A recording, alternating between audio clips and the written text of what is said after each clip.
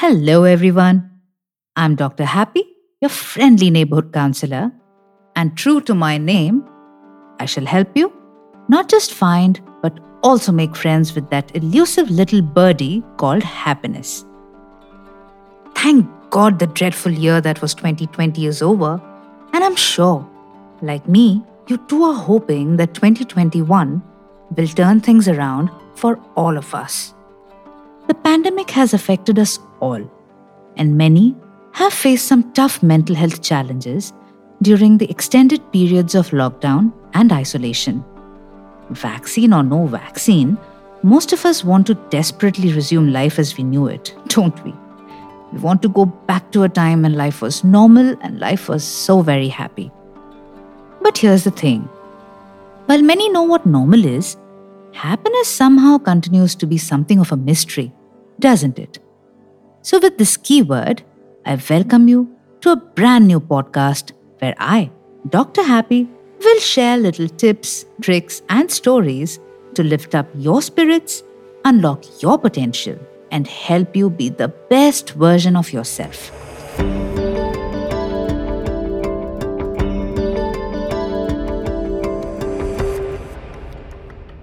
And what better way to start our journey than by me telling you exactly what you've tuned in for today: how to be happy and successful. Now, all of us want this from life. We see many supposedly happy and successful people around us, and we wonder, why can't I be like them? And it's not like we don't try. We do. We try our level best to be like them. But many a times, we don't succeed, and even the best intentioned plans fail. And when that happens, it's hard. In fact, some days can be so bad that we lose all hope. And we start thinking things like, what if I never succeed? And I'll be always unhappy all my life. Now, mind you, these thoughts are very powerful things, and they will take control of our lives if we allow them to. But here's the good news. Our thoughts are under our control. If we change our thoughts, we have the power to change not just our present, but also our future. So here is what we are going to do. We start by asking this first question. How much of my time do I spend in thinking about others rather than myself? You might find it a little unusual and assume that you think only about yourself most of the time. But even the most focused person is guilty of this charge. I'm sure you do it, and I have to confess that even I do it sometimes. In fact, let me share some stories with you to illustrate my point. Yes. Roma, Tina, and Jay, three friends, they study in the same college. Roma recently broke up with her boyfriend Jay, and then Jay started going out with Tina. This obviously upset Roma a lot. She kept thinking about Jay and Tina all the time.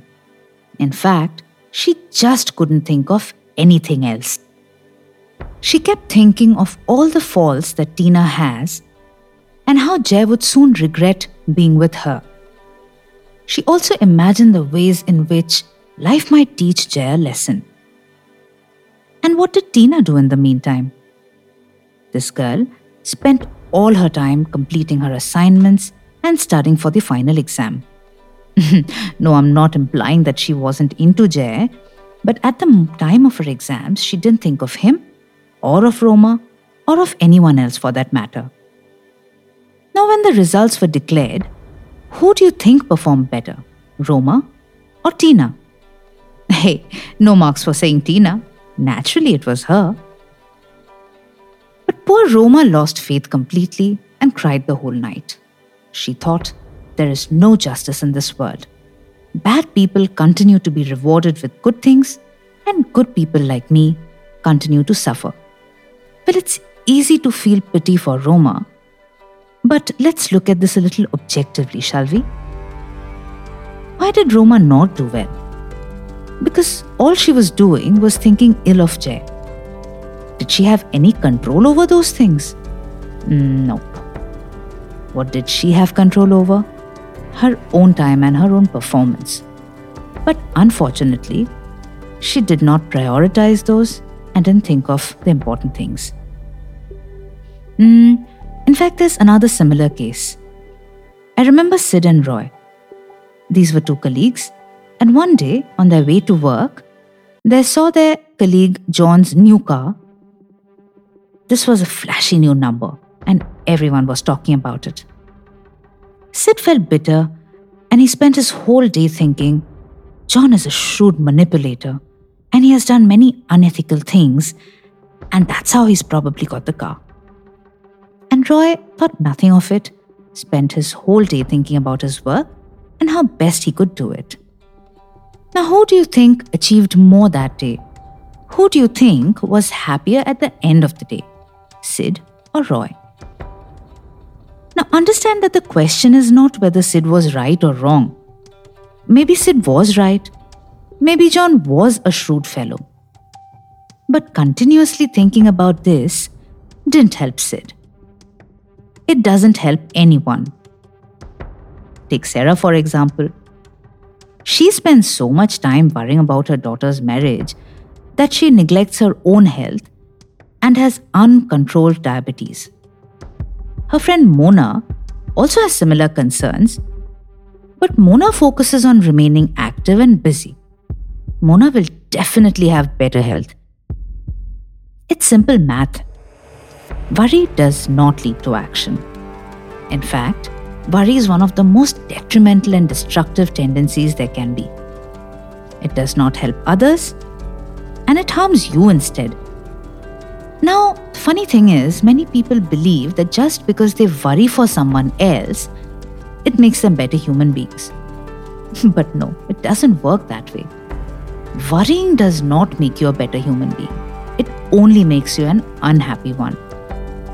So let's understand this really simple concept.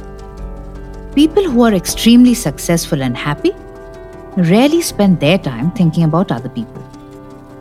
They focus mostly on themselves and all the good things they can do. This is the most fundamental reason for their success. Unsuccessful people, on the other hand, tend to spend a very large part of their time thinking about others, either to compare like Roma, to complain like Sid, or even out of care and concern like Sarah. But you may stop me here and want to ask, hey, what's wrong in thinking about others? Are we not taught since our childhood to think of others and not be selfish and self-centered? You're right. Thinking about others can be noble, and in fact, in some amounts, it is necessary. But obsessive thoughts, excessive thoughts about others, no matter how passionate, cannot control the actions of other people. So, if you always spend your time preoccupied with thoughts about others, it could be your in-laws, your colleagues, your neighbors, your friends, your family, actually even celebrities, you, my friend, will feel frustrated and dissatisfied and ultimately be unhappy. Now, the first step to change this is to realize it and to admit that you actually give more mind space to others than necessary. And my happy fix for this is to keep a pocketbook. You heard that right. Carry a little diary with you around for a few days and note down every thought you can in it. I know it sounds difficult and cumbersome, but trust me and do this. After a few days, read those thoughts, analyze them, and hey, be honest. That is the most important thing. See how many of those thoughts were centered on other people. If you find them in a disproportionate number, then you've found your problem. Now the next step is to solve it. Once you've noted a thought that is about someone else, you could play the alarm tone on your mobile phone. This will serve as a warning bell and will help you distract from that thought. Now catch that bull by its horns and actively change that thought. Focus on yourself. Think about what your good qualities are, what work you have to do, what your plans for the day are, and so on and so forth. This can prove to be a struggle, and you may find that you're going back to the same brooding thoughts about others again and again. At this point, ring the alarm bell again and gently bring the focus back to yourself. If you repeat this process judiciously every day for at least 3 weeks, I promise that your thoughts will become much more centered on yourself and you will feel a great sense of relief. Relief from pain and anger. Speaking of relief, in the next episode of the Dr. Happy podcast, we will see how to get relief from a fear almost all of us experience on an everyday basis, the fear of judgment. Until the next time, be very, very good to yourself. This is Dr. Happy signing off. Goodbye and take care.